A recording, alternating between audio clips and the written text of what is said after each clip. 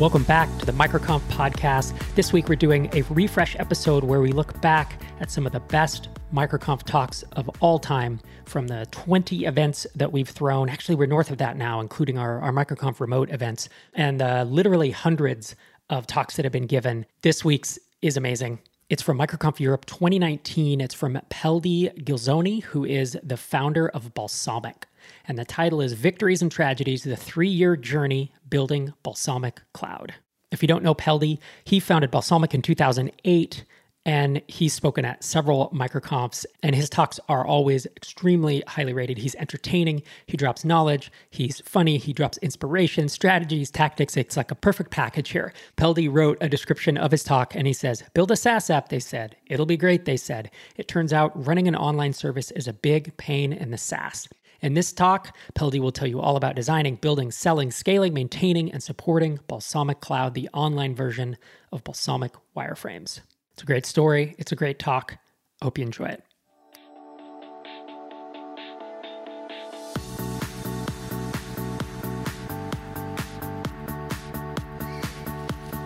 Hi, everyone. Welcome. All right, so I really tried to get to that 80-20 practical advice and 20% inspiration. I enjoy speaking at MicroConf a lot because you can really get into the nitty-gritty.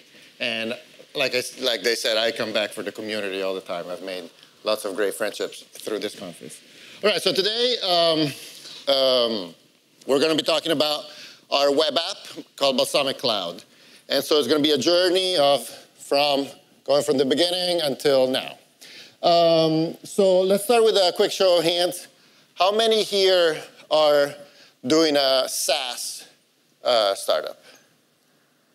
Okay, how many are doing software but not SaaS? All right. So, and then how many here on the spectrum between being client-side people and server-side people? So for client-side, front-end, UX, a few, yeah, quite a few. What about ops, IT, machines, Linux? Yeah, quite a few. And then the rest, I feel like maybe both. We'll see. Anyways, the first question that I have for you is, are you absolutely sure that you want to do SaaS?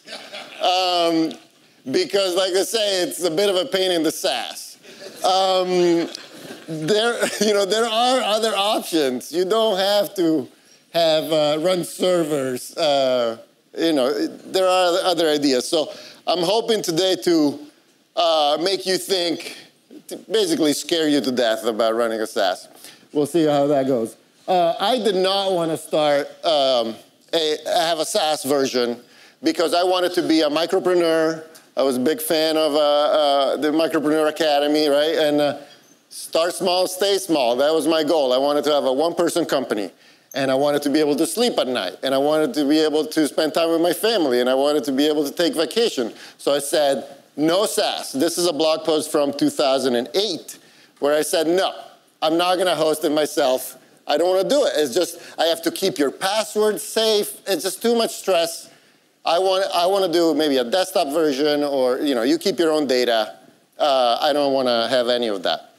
The other thing is, DevOps, right? I was by myself. A lot of you want to be solopreneurs or a small company.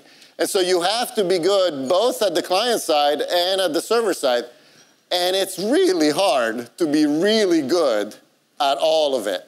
It's also part of the challenge is why I started a company. I wanted to get good at all of it. I wanted to learn what it was like to do it all. But, these are very different careers, right? There's front-end developers, back-end developers, there's IT people, it's hard to do it all. The other thing is, with a SaaS, these days, unfortunately, you sort of have to have a global team from the get-go.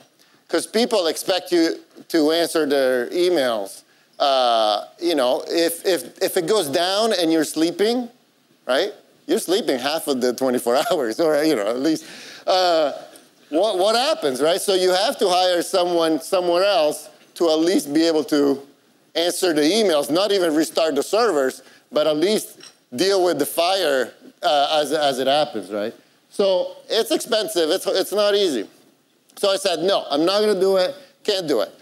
Then, of course, time passed, and our customers started screaming for it. They really, really wanted it.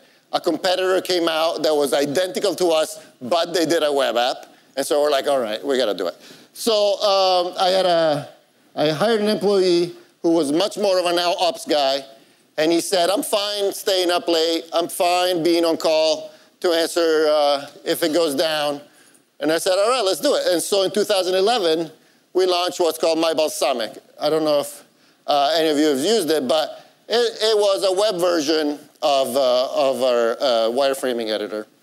So in 2011, we launched, and it went pretty well. We learned a lot.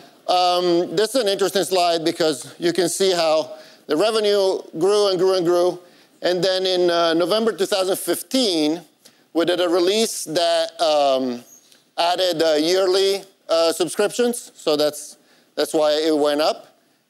And then we haven't released since. We did not, other than security updates, we have not released MyBalsamiq. And so, of course, the revenue has gone down. But the lesson here is that the revenue is really sticky. People just won't leave. I expected this to drop off much quicker. I was hoping it would drop off much quicker so that they would move to our new one. But it's still making $50,000 a month, and it hasn't been updated in 4 years, right? So when you're stressing out, we need more features, we need to continuously pump out features. No, actually, you don't really have to. It will continue. And this is also the reason why the web is full of these zombie SaaS apps that have not been updated forever, but people keep them around because they bring in a couple $1,000s a month, right? So that was interesting. Anyways, the reason why we stopped updating MyBalsamiq is because in 2015, we decided to rewrite our whole code base, which is the thing that Joel Spolsky used to say, it will kill your company, you should never do it. Well, now actually people do it. So this, DHH gave this talk about how they decided to rewrite Basecamp. And basically he was saying, after a few years, you've learned so much from running your company that you want to compete with your old ideas. And so what they did was they did version 3, which was a completely new app, and they left the old one running in parallel. And I thought, this is brilliant, we should do the same thing. And so we did. We built Balsamiq Cloud, and when we shipped it, we said, MyBalsamiq will keep going until, for a long time. If you're happy with it, you don't need to change anything. And as we saw, a lot of people are still very happy with it. So this is a good trick because it allows you to cut features, because it's a new product, right? It allows you to not have to go to feature parity before you ship the new one, right? So, and in a way, it is risky. Of course, it takes a long time. We're going to talk about that today. But it allows you, like DHA says, to be your own best competitor instead of having some other startup compete with you. Because the market changes, what people want changes. All right, so let's start the journey. This is the end of 2015. We did the MyBalsamiq release with the yearly subscriptions. And then we decided, all right, let's rewrite everything. So we have two parts to our app. One is the editor, so the wireframing editor where you do the actual work. And then there's the wrapper. We have a desktop sort of experience. We have a Google Drive experience that embeds the editor. And we have our web version cloud, which has people management, et cetera. But then once you edit, it's the same editor. So we have different teams. We have two teams internally that work on these things. So in Q4 2015, you'll see a few of these slides. These are taken straight from our wiki. We have quarterly goals for each team, and these are the quarterly goals. So in 2015, at the end, for the editor, we had new editor 1 web, right? Let's try to see if we can do a proof of concept, if it's going to work, if the technology is going to work. Same for cloud. We're like, all right, the old stack was built in Grails, which was a sort of a dying technology, a bad bet that we had made. It was on AWS, but it was AMIs, it would take 2 hours to build. It was, we were not happy with it. So we thought, okay, what's the new hotness in 2015 for server-side stacks? And so we looked at serverless. AWS Lambda had just released, and I was really excited about the promise of just write the code, we'll take care of all the scaling, we'll take care of all the security updates, we'll take care of everything. And so we tried, and it was a disaster. It was not built for web apps. It's built for maybe little pieces of it, microservices, transaction stuff. But at the time when they launched, they had a timeout of like half a second for a query. If anything was longer than half a second, it was going to time out. And my Balsamiq had some things that took like a minute to come back. Anyway, so we sadly gave up on it. Now, if I were to start now, I would give it another look, but it's still not really designed for that. We're still not there. So I really love, this is one of my favorite quotes. If you're excited to play around with something, it probably doesn't belong in production. This is from Maciej Szlosky from Pinboard. And I love it.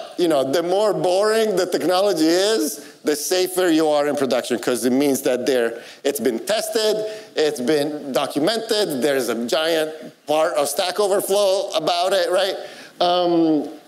But it's kind of hard to find developers that want to work on boring technologies. But it's still fun. So we went with what for us was a mixture of boring and exciting. So on the client side, we used React. We used GraphQL, which was still pretty young at the time, to talk to the server. The server is built on Node, which is JavaScript. So we can move people from the client to the server more easily. And then MySQL for database and Redis for cache. So these are sort of tried and true technologies. And we run it on AWS, just like we've been running for years. The one thing that we added at this point was Convox. Convox is kind of like Kubernetes, I don't know how to say that. It's a thin layer on top of AWS. It's an open source library that allows you to do updates, scale up, scale down, helps you orchestrate all the different services that make up your web app. All right, so in 2016, the editor version, the editor timeline was all about, okay, make it more into a real editor, go beta, and then really go beta, and then really, really, really go beta, because it always takes a lot longer than you think. So same for the cloud version. First quarter was, okay, let's set up production environment, staging environment, then go beta, and then we were not ready, so do it again and do it again. So the 2016 is really the time where you have to sort of build the building blocks for the app. And so what are some of those? This is signing up and logging in. You don't have to understand it. It just has to look complicated, which it is. You think that it's, how hard can it be? You have put in your email, pick a password, and you're in, right? Well, not really. There's email verification, and then there's I never got the email verification, and then you have to have them accept the terms of service, and then if you want to do social login like Google, like login with Google, that's a whole other flow. And then logging in, I forgot my password. So these are all screens that you have to design, you have to implement, and it gets even more complicated. So this is the flow for when someone who's already has an account wants to invite a colleague to their workspace, right? Well, there's a million things you have to think about because, you got an email. It's both signing up and getting added to something at the same time. And you might be logged in with another account. So it's really complicated. Authentication has a ton of hidden features that you don't see, like two-factor authentication. You want to offer that, or people want to change their username. How do you deal with that? Or even just picking the duration of a session. If you want to do it short so that it's secure, but you don't want people to log in every day because they complain about that. So how do you do that? Then there's all these features like, show me where else I'm logged in, what other devices I'm logged in on, or log me out of everything, or On the back end, you want to do rate limiting on the login API so that people don't brute force and don't deny the service. So all these things nobody ever sees, right? Or when you log in from here, Google says, hey, this is an unusual location for you, right? This is all stuff that has nothing to do with what you're actually trying to build, right? Your value add is not here. This is table stakes, and it takes for freaking ever. The other thing to build at this point is this sort of complicated chart about the life cycle of an account, right? Start with a trial, and then if it might expire, or if they pay, it goes to paid. Then if there's a problem with their credit card, we move it to grace, which means you have a few days to fix that. After that, it goes to expired, and then really deleted, and then really, really deleted. You know what I mean, right? And then there's your admin team, your support team is supposed to be able to also like extend a trial or move something, you know. So this is a lot of stuff you have to do before you even work on what you're actually trying to build, okay? So a couple more tips. If you're doing B2B, how many are doing B2B? Yeah, that's easier, for sure. So one thing that we've learned from MyBalsamic that we put in cloud is to always have, if you have the concept of a shared workspace for your customers, always give them an option to have 2 owners, not just one admin. Always 2, because one might get fired, and then the company writes to you, hey, we want our data, and legally it's actually their data, right? So, or one goes on vacation, the other one wants to admin the account. So always have 2 owners. The other thing that we added is the billing-only administrator. So we do it all the time. Whenever I sign up for a new service, I always say, don't send me the card, send it to Joy, because she's the one with the credit card and she wants to pay. But don't let Joy mess up my stuff. So only give her access to the billing area, right? So this is something that we learned over time, and we did. And this is the revenue for 2016. We hadn't launched anything, so it's all 0. What's happening? Okay. No, these are not, that's not correct. Hang on a second. Oh, we're missing a slide. Yeah, there's a, all right, well, let me see if I can remember it. 2017, 2017 is beta, right? So we've done it. It took us a year instead of 3 months like we were hoping. But then 2017 is, let's get to beta, let's do the beta, and then let's do the gamma. The gamma is what, I'll tell you about it in a minute, but it's a paid beta that we do every time whenever we ship a new product. And then the editor was, let's get it to shipping quality, right? So 2017 was all about shipping. So what we did was this gamma, which is basically an early access program. It's just like the beta, where you're inviting people whenever you want, but now they have to pay. Yay. But it's great. So it's like the product is basically launched, but it's not linked from your marketing website. You have to give people, you send people the login, the page to sign in, the URL to sign in. This is perfect for working out all the billing bugs, right? All the life cycle of an account. Here's where you can test it. You can test people credit card expiring and all that stuff. In the meantime, you can train the support team on supporting this new product, because it is a new product and it's ready. So you can write the docs, take screenshots. It's basically live, but you're not really telling anyone yet. And then you work on the support or administration UI, which is a whole other app for extending trials, looking up people, et cetera. And you work on your ops, because even during the gamma, you try to get enough people that will show you the first bottlenecks in your server-side architecture. And so you fix those before really launching, right? And then you work on the legal stuff, terms of service, privacy policy, right? And you're doing this while money's coming in. So really, you can do this for a year. And basically removes all the stress out of the launch. Because if you do a gamma, at launch day, all you do is write a blog post saying, hey, look, we've been live for 6 months. We have 200 paying customers. That's it. There's no release. It's already been released, right? So here's a few screenshots of our what we call super admin UI. where you can do all sorts of things. Obviously, you search for people, you see everything about them, what their sessions, you can log them out. And for spaces, you can make them free, add credit, restart trial. So this is all stuff that you're gonna need. Again, it's invisible, and again, it has nothing to do with whatever you're building, but it's something that you're gonna need to build. At this point, it's also a good time to start working on your getting into a good groove of release cycles. So weekly releases, so you practice all that dance, merge from master to release, kick the build, blah, blah, blah, blah, blah, right? This is a screenshot of our load balancer. So you want to do 0 downtime releases, right? It's a dance where you spin up 3 new servers with the new version, you attach them to the load balancer. When they're all healthy, you take the 3 old ones away, and there's no downtime and everybody's migrated. You keep the 3 ones warm for a while in case you have to roll back, right? So this is a time where you work on these things, and because it's still it's live, but it's not public. So if it goes down, it's not the end of the world, right? And also you add all the auto scaling.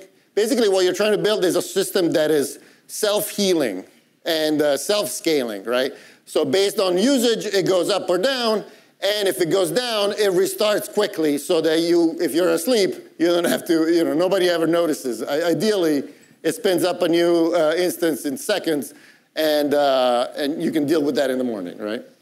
But that's a lot of work. These are all different sets of rules that we set up for all the different parts of the app to do this kind of orchestration. I mentioned legal stuff, privacy policy. Now is a good time to work on that, especially now with GDPR. You got to have a really good one. You got to list all the people, all your vendors, all the people that you send your customers' data to. And so here, you're trying to get as few as possible, right? And you want big names.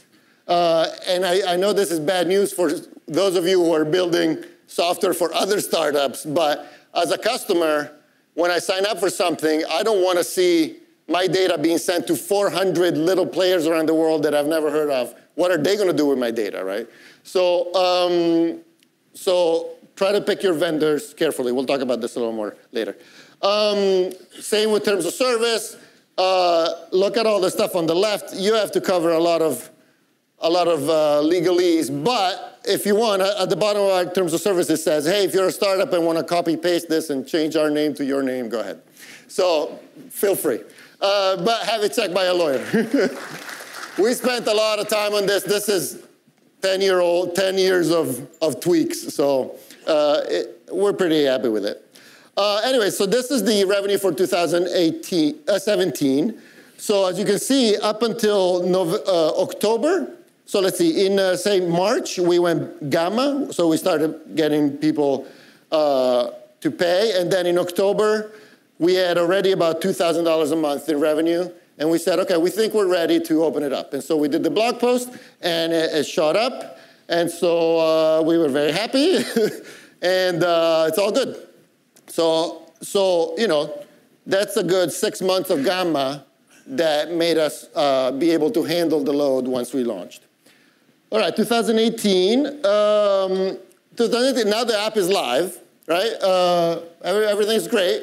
Now we get into our regular rhythm of releasing what people are asking for. Because whenever it's a version 1, it's going to have some rough edges. It's inevitable. So as soon as you launch, you're going to hear about it. You're going to hear what are the features that are clearly missing that you have to work on first. And for us, it was these things called revisions and notifications, search, permalinks. These are all the 4 big things that people were asking for. And then we noticed that 2 things. One is we had decided to save data in a database that was making the database too heavy. So we thought, no, that kind of data is really a document. It should go to S3. Right? And that's something we didn't notice during the gamma. And then Auth0, which is a library, it's a service that helps you with all those authentication features, went from being $10 a month to $850 a month. And we're like, okay, let's bring that in-house. we were not, it was not giving us enough for that value. So in Q1, we decided to do that. The editor team moved to rewriting the desktop apps instead because the web was pretty good. But don't lose anyone, meaning let's leave some people on the web version so if there's bugs in cloud, we can fix them. But basically, yeah, this year was all about let's give people what they're asking for, let's do just regular, normal stuff. But then in Q2, something happened, which we'll talk about in a minute. And then in Q3, it's more about, okay, now let's slow the F down. We're going to just do little bugs. We're just going to take it very easy.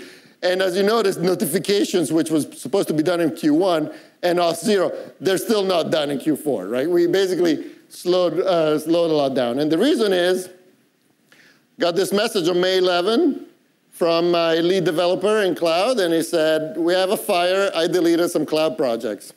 And I was driving, and I said, all right, 20 minutes, and I'll be home. We'll deal with it. So it was bad. It was really bad. We took a couple of days to run queries and understand what was the real magnitude of the damage. And in the end, we had deleted 1,258 projects from our young web app. These are, you've used our product. You know what that means, right? You spent months of work working on this app design. That's the one source of truth that your developers look at. Poof, gone. I told my wife, well, we had a good run. This is it. I thought this was going to be the end of Balsamiq, but it wasn't. Surprisingly enough, it wasn't. And a large part of why it wasn't is this email that we put together.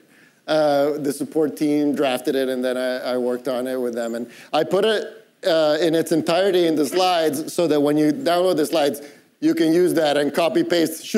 Hope you never have to use it for your sake. But it's all here, 3 pages.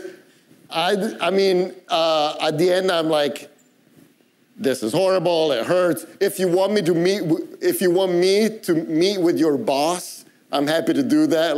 Right? Because people were pissed, right? A few people were pissed, but most people were incredibly accommodating.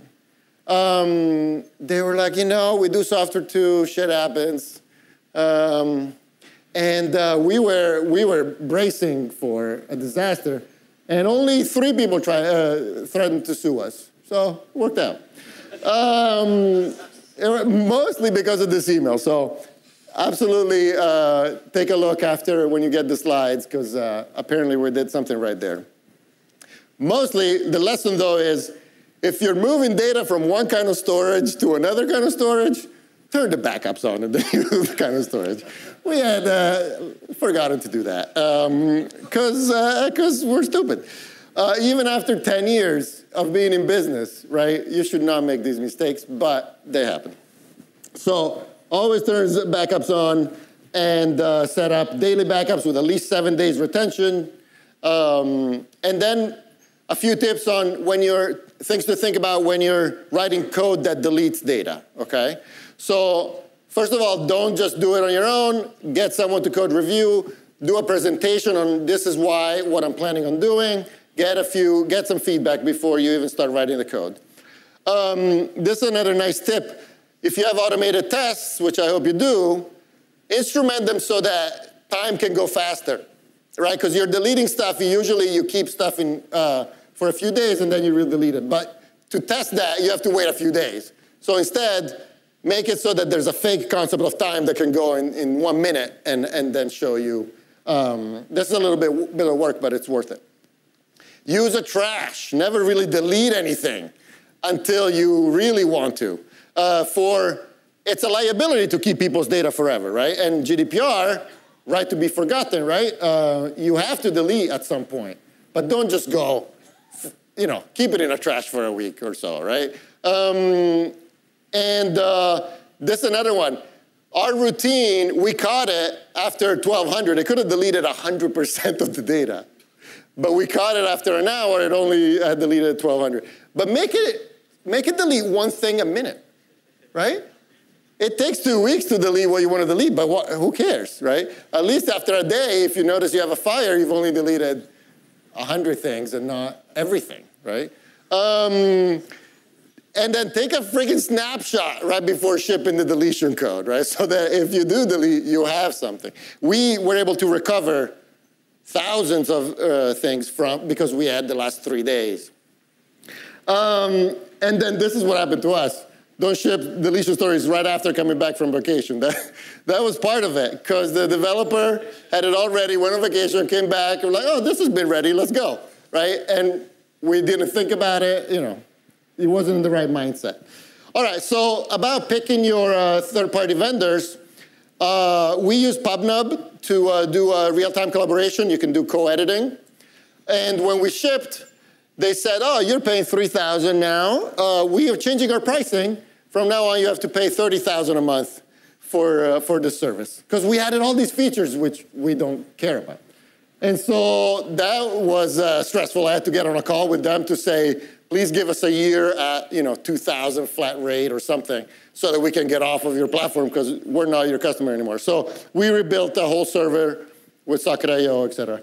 Another thing that happened was we had Logmatic as a service, nice European startup to gather logs from all the different machines. They got acquired by Datadog, which is a big, massive thing. It's expensive. And again, we thought the logs actually have a lot of personal identifiable information from our customers. So we thought, let's bring that in-house so that it's one less vendor that has all this stuff. And so we built Elk Stack, Elasticsearch, Kibana, and I forgot the third thing. Anyways, so we built that in-house. So when you pick your third-party vendors, again, try to pick someone who's not going to get acquired and who's not going to raise the prices too much on you. It's not easy. Because these take months to replace, right? It's work that your customers never even see. Anyways, 2018, revenue went up. You can see May, there's that big dip. People left. They were pissed. They left. But then miraculously, they came back and it kept growing. So now we come to this year. And this year, we're back. We're sort of pushing on the accelerator again. We've recovered from the fire. And but we needed more people to work on the desktop app. So these teams are like 5 people and 3 people. They're not enormous, right?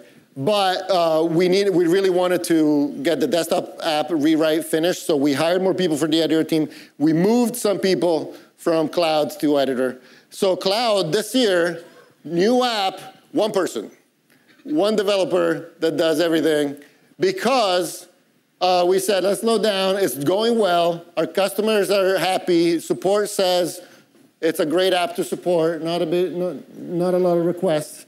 So we slowed down a lot. And we worked on on these features that you've seen in the previous slide, too. So the things that we keep trying to work on and never get to, but we're doing that now. And really, the name of the game after a year, after your web app is a couple of years old, is all about ops. It's all about scaling. Our 1 developer has really worked on setting up all the alarms and all the metrics, CPU usage data, memory data, to make sure that as soon as there's something that's a little bit dangerous, we know first before things go south, right? Disk space going out. There are hundreds of these. I have no idea what they are, thankfully. I'm at a stage of my career where I don't have to. But, it is a lot of work. Again, completely invisible to your customers, but you have to do all this stuff, especially right now that it's scaling gradually. And then this is another slide that, remember this? This was from a few years ago, Apple WWDC keynote.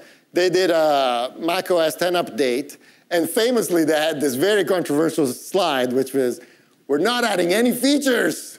We're just fixing 2 decades of technical debt, right? And actually, this is kind of grainy because there's no pictures of this on the internet anymore. They kind of cleaned it all up. But that's kind of the mindset you have to be in. Like, the features you build before you ship, then it's all about making it scale, right? If you have a large team, sure, do whatever you want. But even in that case, I would say focus on the back end for a year or two. And then once that's solid, then you can add more things, bring in more customers. So this is the whole revenue for cloud since 2016. Now the gamma is this little thing right here. To put it in context, and this is what we're expecting for the yearly revenue. So overall, we're very happy with it. But I hope that in this talk I showed you that there's a lot more to a SaaS than what you read online. So thank you.